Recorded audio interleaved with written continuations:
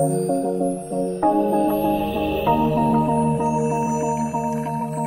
to the NPS Medicine Wise podcast, helping health professionals stay up to date with the latest news and evidence about medicines and medical tests. Hello and welcome. I'm Dr. Caroline West, and I'm a GP and a medical advisor with NPS Medicine Wise. Today we continue our podcast series on young people and mental health. In the latest Australian census, it's been revealed that our number one chronic health condition is mental health. And given that 75% of people with mental health issues experience them prior to the age of 25, it's never been more timely to address it. Whether a young person is engaged and empowered makes all the difference to how they track into the future. Today I'm talking with Dr. Nicola Holmes, an experienced GP who specialises in the mental health of young people. I'm keen to get her perspective and practical tips on what she feels makes a real difference to engagement and management. How do you work together with someone to help them open up when they're depressed and withdrawn? How do you create time for mental health consults? From a consumer's point of view, it's tricky to get an appointment, and from a health professional's point of view, your book might be overflowing with demand. How do you do safety planning, and how do we foster strengths and a sense of hope? No conflicts of interest have been declared for this podcast. Thanks for being with us, Nicola. Thank you, Caroline. It's great to be here. Can we just start off by creating a sense of the big picture here? What's it been like for young people in terms of their mental health, particularly during COVID? Look, Caroline, it's been a very challenging couple of years for young people in particularly during COVID. If you think of those complex tasks of adolescence where they're developing their own identity, developing their sexuality, developing their financial independence from their parents, finishing their education, to be so disrupted by lockdowns, school closures, it's really had a big impact on their ability to navigate through that normal path of adolescence. And we're seeing more psychological distress, some of which is appropriate for the difficult times they've been through, but also then flowing over into more what we would label and qualify as mental illness in that group. So I think the isolation from their friends, they're having to spend a lot more time on technology. The sort of disruption to life as normal has certainly had an impact. Yeah, the disruption factor has been enormous for that age group. And I think when we look at mental health across the board, today, of course, we're talking about young people in that 16 to 24 age bracket. But if we look at the bigger picture in Australia, it's young people in particular who've really struggled with this period. There was already a tsunami, if you like, of mental health issues out there in young people, but COVID has certainly made it so much more intense.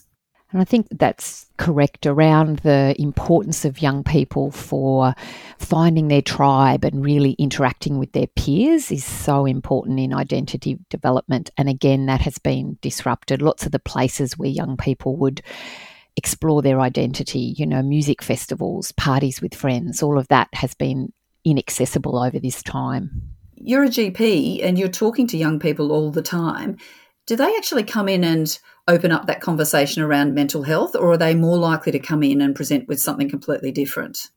Look, I think they're getting better at identifying mental health and psychological distress, but overall I would say no. I would say it's still a difficult topic for young people to broach. You'll get scenarios where, say, a parent is dragging in a young person by the ear who hasn't attended school for 2 months saying, help us. But to be driven by themselves, not as sort of confidently. In fact, I think every opportunity you see a young person is an opportunity to screen around their mental health. And you'll often find they'll come in with an infected toenail, or they'll come in, looking for help with their painful periods or whatever is the medical issue presenting. But behind that, if you explore, you'll find the path into addressing psychological distress. So just like if you see a 40-year-old guy, they don't come that often, you better take their blood pressure. I think if you see a young person, 16 to 25, you want to keep as a clinician in your mind the greatest morbidity and mortality is going to come from mental health in this age group.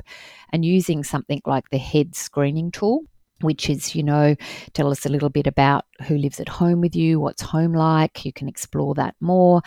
What about education and employment? What activities do you enjoy? What sort of enlivens you and interests you? D is for depression and drugs. How's your mental health been? How's your mood been?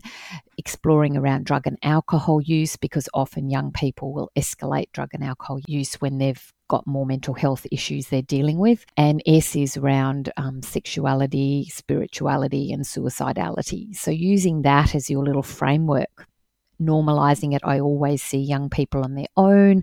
I always ask them some just general questions about life. That can be a way of hooking into those mental health conditions that are behind whatever they're presenting with. And do you find that the area of drugs and alcohol is a bit of a tricky one, in that I found in my practice that often young people may be experimenting with recreational drugs, but sometimes they feel as though if they tell you about that, you're immediately going to tell somebody else and they might get into trouble. So they sometimes withhold stuff, or do you find in general that with the right environment and trust, they open up? Yes, I think that's often a sort of myth amongst young people. But again, as a clinician, you can really set the stage to make it comfortable for them to open up. So you'll say confidentiality statement, which is so important with young people, around ensuring that what they're talking about with you remains confidential. I always sort of frame that in the sense I say, I just want to let you know that what we talk about here is confidential. What does that mean to you? And then say, so what it means is that what we talk about here can't be shared without your permission. And I say, I can't talk to your parents or your teachers or the police, because that's what they're worried. You'll tell their parents, the teachers or police. So I name that without your permission. The only exception to that would be if I was concerned for the safety or life of you on the day. And that's very unusual. So I have a clause of exceptions, but it's the small part of it. The big part of it is getting them to realise that we have no desire or obligation. And if it comes out in drug and alcohol, I will often reassure them, we're not obliged to tell the police that you're using these if they are concerned about that. We have no obligation at all. In fact, we are mandated to keep conversations confidential. And sometimes do you find that you also have to explain that situation with confidentiality with family members or carers? I've found that sometimes you'll finish a consult with a young person and then a parent or a carer might contact you or bust in and go, oh, what did they say? Yes. Or you need to tell us exactly what they said. And it's like, well, actually, what happened in our consult room is confidential. And sometimes that's kind of challenging for people involved in the bigger picture. Yes, it is. I think what you can do in that situation, of course, we need to maintain confidentiality, but what you're hearing often is an anxious parent who's really concerned that their young person is safe, And so I think as a clinician, by restating, look, I'm afraid that what we talk about, me and your child, is confidential, but please rest assured that should I be really concerned for their safety, I'm legally obliged to break that. So again, the parent is anxious that, is their child safe? Like so many parents say, do you think they're at risk of suicide? The parent is anxious to know that their child is safe. So I think we need to give them a little bit of reassurance. It's not me and the child against you. And sometimes I'll say to parents, look, it's very important that the young person feels they have this confidential space so we can get the true story from them. That's why we do this. I really like the way you put that, actually. That makes sense, to really give the support team the framework for reassurance. Because as you say, a lot of the time they're really anxious that something terrible will happen to their family member and they want to make sure that doesn't happen. And they often want to know about what are some of the signs to look out for. How will I know if they're getting worse? Yes. I guess that brings me to my next area I'd like to explore, which is really this sense of how do you work out where someone's sitting in a severity scale, when mental health in young people is one of those things that can really fluctuate a lot from day to day, week to week. Yes, I think I've changed my approach to this over the years. I used to get more sort of anxious and concerned myself when young people would disclose suicidal thinking, for example. Now I tend to look at the bigger picture to try and work out how severe is this episode that this young person is going through. So if a young person is generally functioning, and by functioning it's doing all the things that young people should be doing developmentally, so if they haven't been to school for 3 months, 3 years, then that's saying that there's a a high level of severity. They should be interested in peer groups, finding their tribe, engaging with their friends. So if they're starting to withdraw and not go out with their friends, not want to have contact with people, family members, that's increasing the severity scale. If they're increasing their drug and alcohol use, that's usually in response to psychological distress. Sometimes it's just normal risk-taking exploration of young people. But again, that can be a sign of more severity. And then again, similar to adults, the sort of melancholic symptoms, can't sleep, don't want to eat, weight changing, slowing down physically, they, of course, raise alarms that it's increasing severity. And do you think some of the assessment tools some of us have on our software, things like K10, where do they sit in this picture to help us determine whether somebody's moderately, mildly, severely depressed, for example?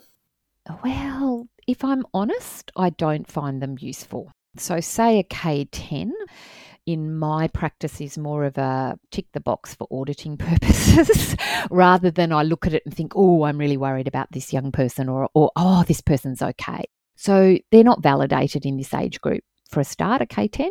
The tools that I would use to try and assess severity and safety is actually the clinical consultation. So I use a head screen, like I was saying before, to try and check, are there any strengths? Is there positives in that? Are they in the basketball team that they really enjoy? Is there something where we can draw strengths out of the heads assessment?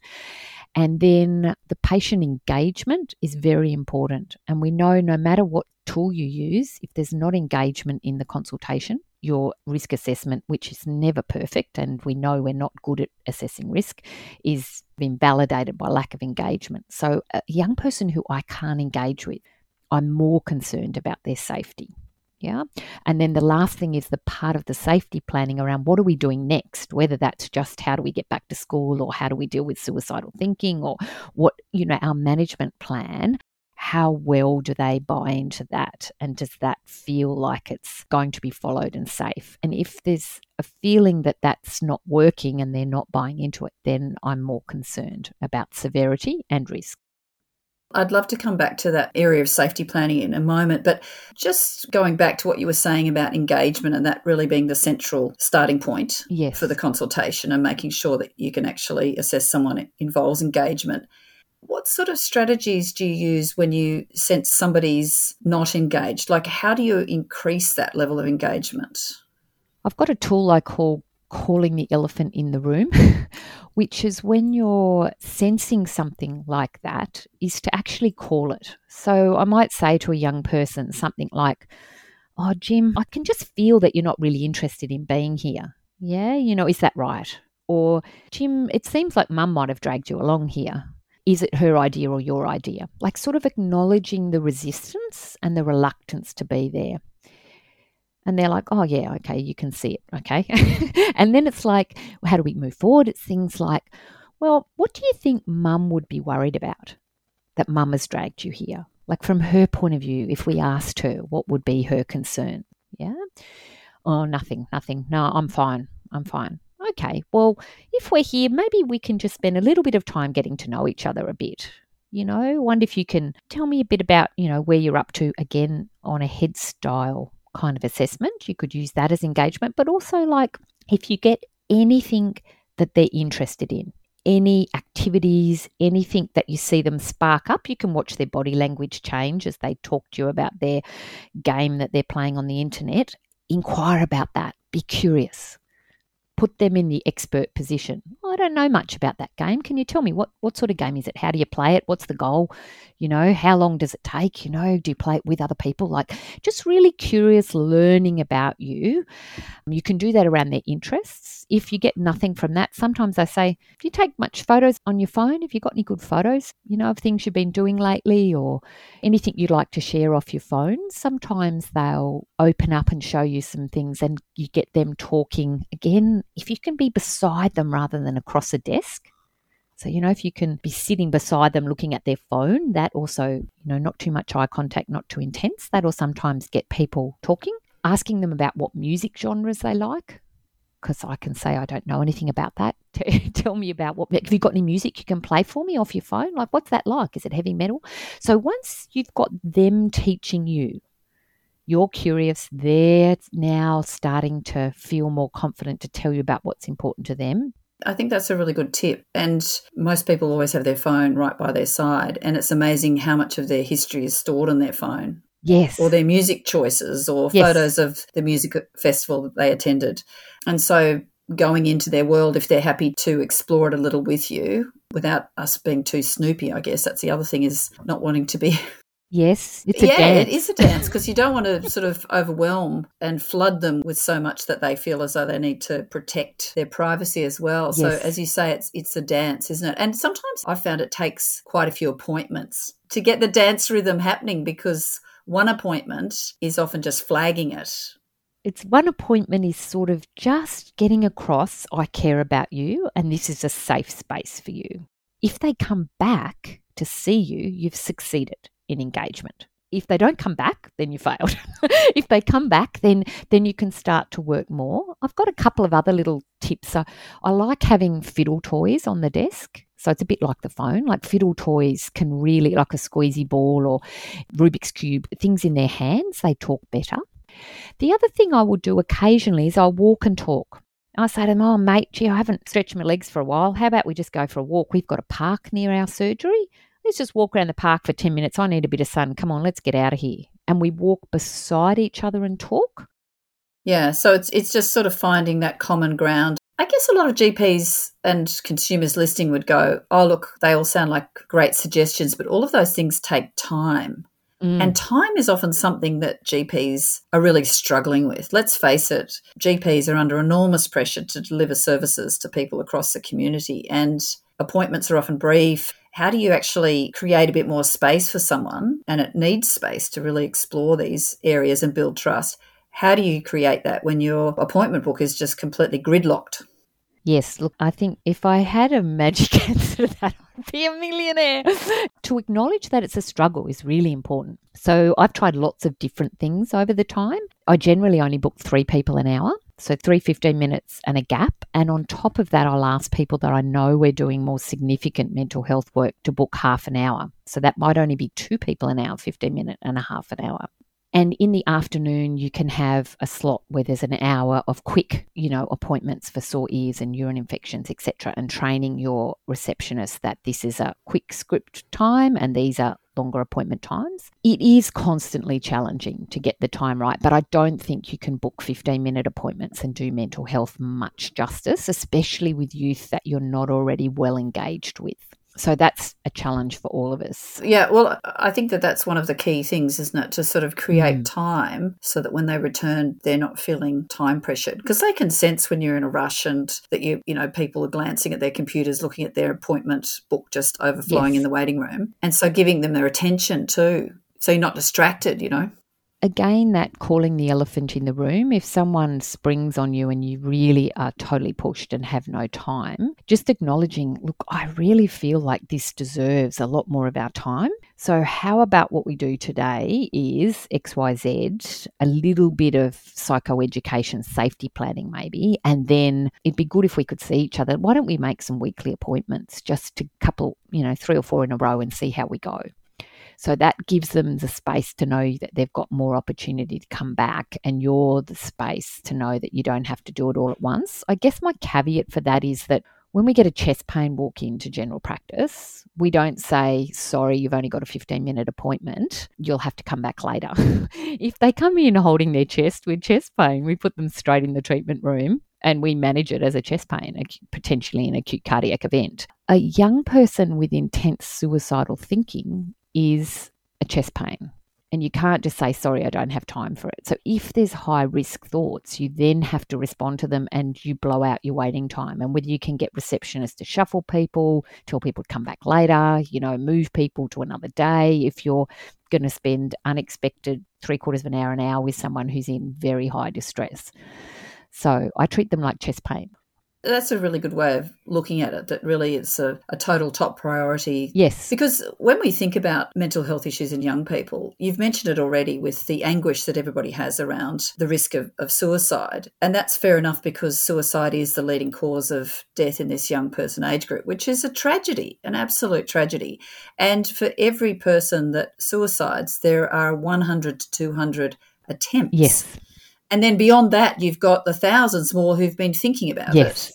So it's the tip of the iceberg, but it's one of those outcomes that everybody's trying to desperately avert. And so when it comes to actually doing safety planning, I guess a lot of health professionals and probably carers and people around this space will think, oh, it's best not to talk about thoughts of suicide because that's just going to make it worse. That's just going to increase somebody's risk. What's the evidence? Is that a big myth that we need to bust? That's a total myth to be slammed out of the water quickly. It's a bit like saying, don't ask anyone if they get any chest pain on exercise, just wait till they have their heart attack. So we have strong evidence that asking about suicidal thinking does not increase action on those thoughts. In fact, it decreases it, and it lets the young person know that you are calm and comfortable and can hold this space of distress. You're not frightened of it.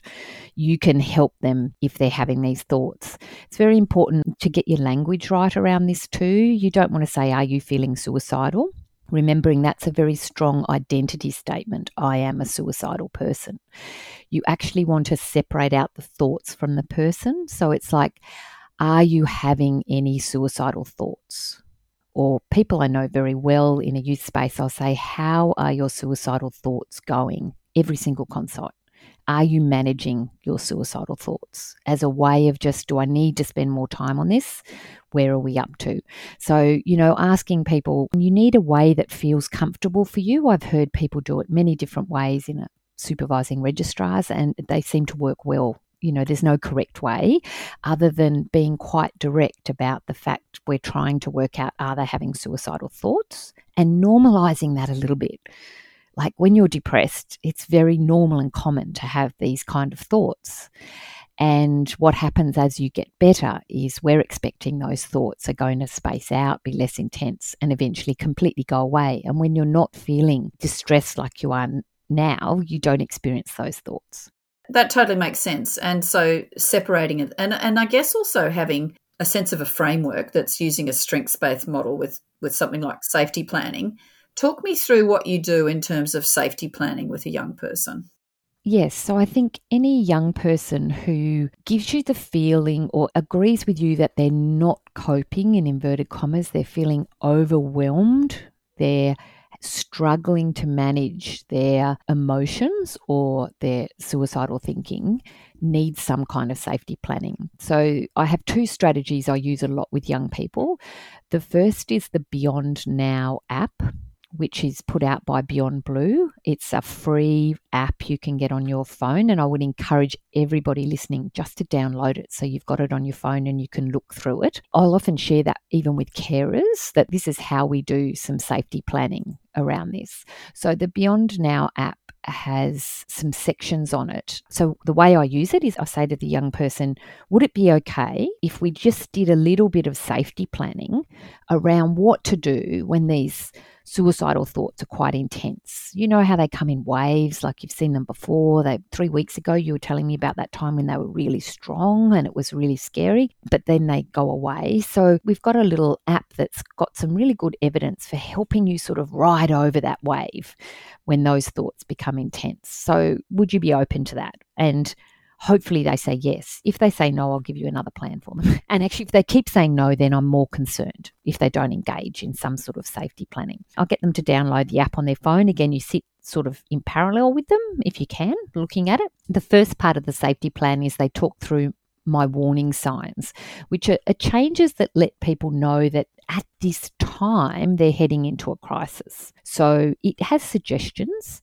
I try not to give the suggestions and get the young person to think hard and come up with their own observations of themselves. But common things are they're not sleeping well, they're withdrawing from friends, etc. So you write those down in the app, it records them. Then the second section they have is how to make the space safe from whatever their particular plan they may have. Very important, while we do ask about suicidal thoughts, we don't ever nominate plans. Like you wouldn't say, have you had any suicidal thoughts? Have you thought of hanging yourself or taking an overdose? We don't mention the method because there is evidence that mentioning method increases risk. But it's important if people have suicidal thoughts to explore the strength of intent and how far they are along in their planning. The next thing I love on this app is it's got My Reasons to Live, and you can actually upload photos, which is fantastic. You know, it's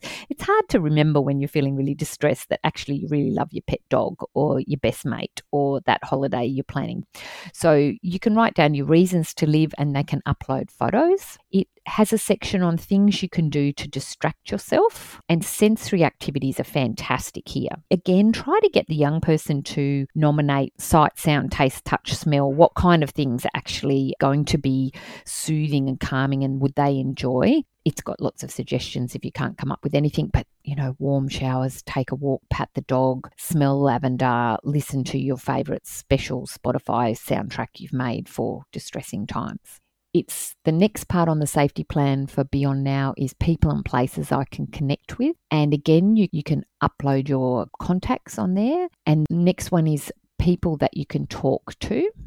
And it gives you the nice contacts for the suicide callback service and emergency services that you can call in a crisis, but you can also put your own up there. And then it talks about professional support, other people that are in your team. And at the end of completing it, if you do it on your own computer at work, then you can actually print it off and you could scan it on a file with them. But if they do it on their phone, they can share that plan with other contacts. So if they've got, and they would always need in a safety plan, some support person, might be aunt so-and-so. Ideally, it would be a parent, but in some cases, the parents are not able to provide that support. You can share the plan with people who are part of it, so they all know we're talking to the same hymn sheet. They know what you're going to find helpful when you're a bit overwhelmed with this kind of thinking. So I think if it's the one thing people take away to use around safety planning is the Beyond Now Suicide Safety Plan app. It's excellent. Yeah, I found it a fantastic tool, and people can update it themselves, bring it back into the next session. They've always got it with them. And you've talked a lot about sort of thinking about mental health as being like any other health condition. And with heart disease, you think about, well, what are the signs for chest pain? What do you do about it? We need to have the same sort of applied approach to mental health with safety planning. And I've heard Dr. Mike Millard talk about it. He's a psychiatrist, and he talks about it being like a fire drill. And we all get fire drills. They keep us safe. Exactly. When there's a crisis and when we're overwhelmed with incoming inputs and challenges, and we've rehearsed what we're going to do in that will keep us safe. And I think it's that idea of keeping us safe, you know, keeping someone safe. And it's a simple thing that probably has a really powerful place in the management lineup. Yes, and acknowledging, like in the fire drill, that when you're really distressed, you don't think as well. Your cognition is a bit offline when you're really in a heightened distress state, even more so with young people who use a lot of drugs and alcohol, because of course that disinhibits them further. Their cognition is offline. But if you have this written plan about what you're actually going to do when you're distressed, then it's easier to act on it. Yeah. And so just to recap, you've blown that myth out of the water that talking about thoughts around suicide actually increases risk. It doesn't increase risk. It offsets risk. It keeps people safer. So you can take people through that, and certainly making gentle inquiries if there's any suggestion of risk, delving further and working out whether they've actually put any plans in place without being specific about it and giving them ideas. You're actually just trying to get a sense of what they've actually done so far, if that's relevant. Yep. And I guess that we've also got to think that in certain contexts, there are certain groups amongst young people that are at much higher risk. So I'm thinking rural and remote, for example. I'm thinking of Aboriginal young people. I'm thinking of people from LGBTQI backgrounds who are all at increased risk of mental health issues and suicide. And that needs to be on our radar too. I guess that gets back to the HEADS assessment. It does. We know, say, our Indigenous young people have 6 times the chance of dying by suicide, which is just huge. It's about double the chance in our LGBTQI community, and 48% of transgender youth will attempt suicide. So these are high-risk groups. And so when you see them, that's like men, you know they're a high-risk group. But the beauty about safety planning is it's working in the moment where the risk is higher at that time, to know what to do when the risk becomes relevant this week, this day.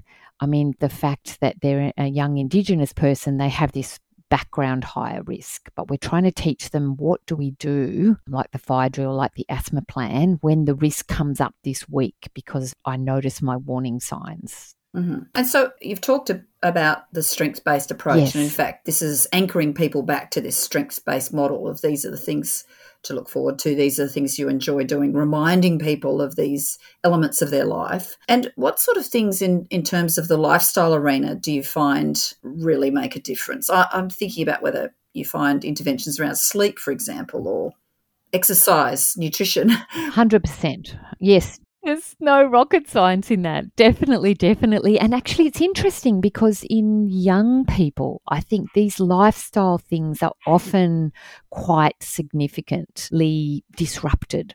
So young people are often up till 2 a.m. on their devices or playing games, and they have already a natural tendency to shift their sleep cycle, later to bed, later up.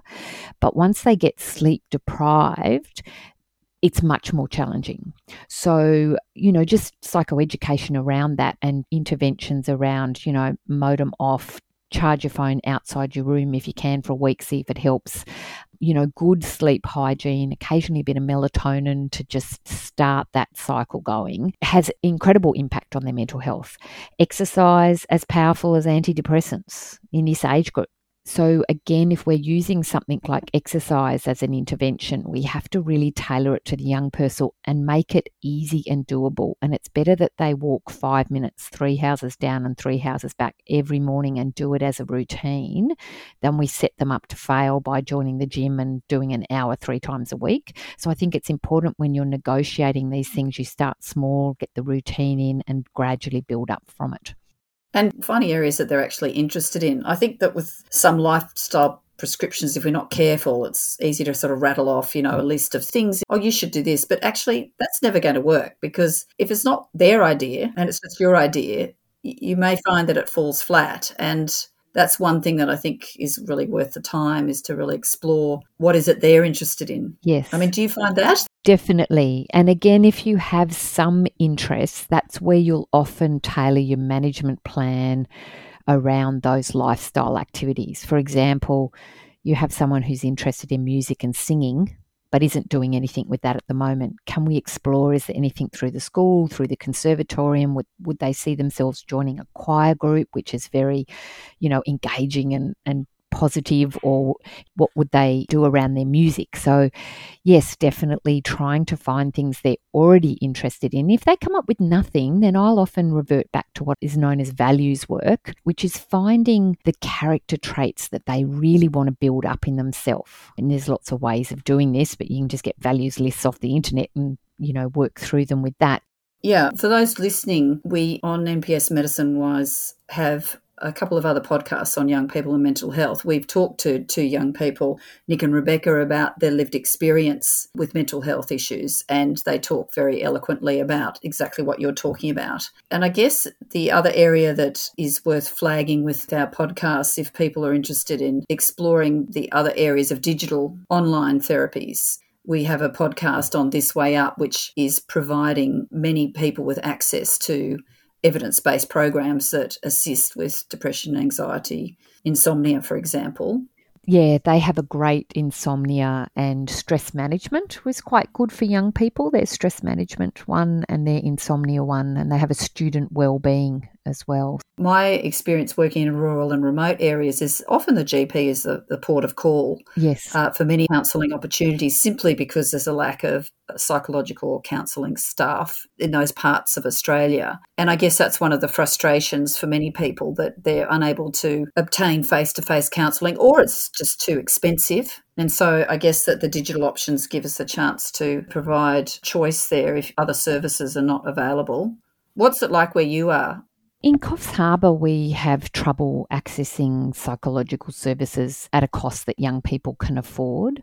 So we have the same kind of issues, I would say. There are a lot of psychologists in Coffs, but ones that will bulk bill young people are quite rare. Probably the most powerful digital resource I would give to almost everyone I work with in mental health is the Head to Health website. So Head to Health is a portal that has a lot of evidence-based mental health resources on it and a very good search engine. So again, if your listeners have a look at the Head to Health website and just search a couple of things within that, search anxiety, search suicidal thinking, see what comes up. You'll get a feel for that when you're sharing it with patients. And I guess for the young people, there's also eHeadspace. Now that's open till 1 a.m. It's a online either chat or phone. It's not face-to-face. They don't need any referral. It's completely unlimited.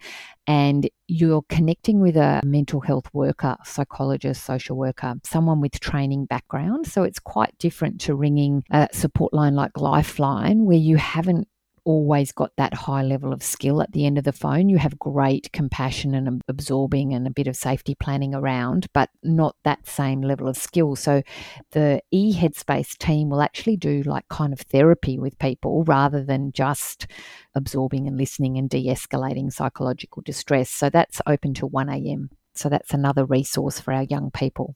Fantastic. And also, just to put a plug in for NPS Medicine Wise, we have a lot of resources on this topic in mental health issues in young people, especially around engagement, empowerment. We've got videos, we've got a webinar on it, which certainly covers all of the management issues around interventions, first-line therapy with psychology services, or talk therapies, lifestyle interventions and medication for people that are in the more severe category with their mental health condition. So if people would like to have a look at those, they can just go to the NPS Medicine Wise website and have a look at that. We've talked quite a bit today about this sense of having a strengths-based approach, and how important is it to create a sense of hope or optimism here?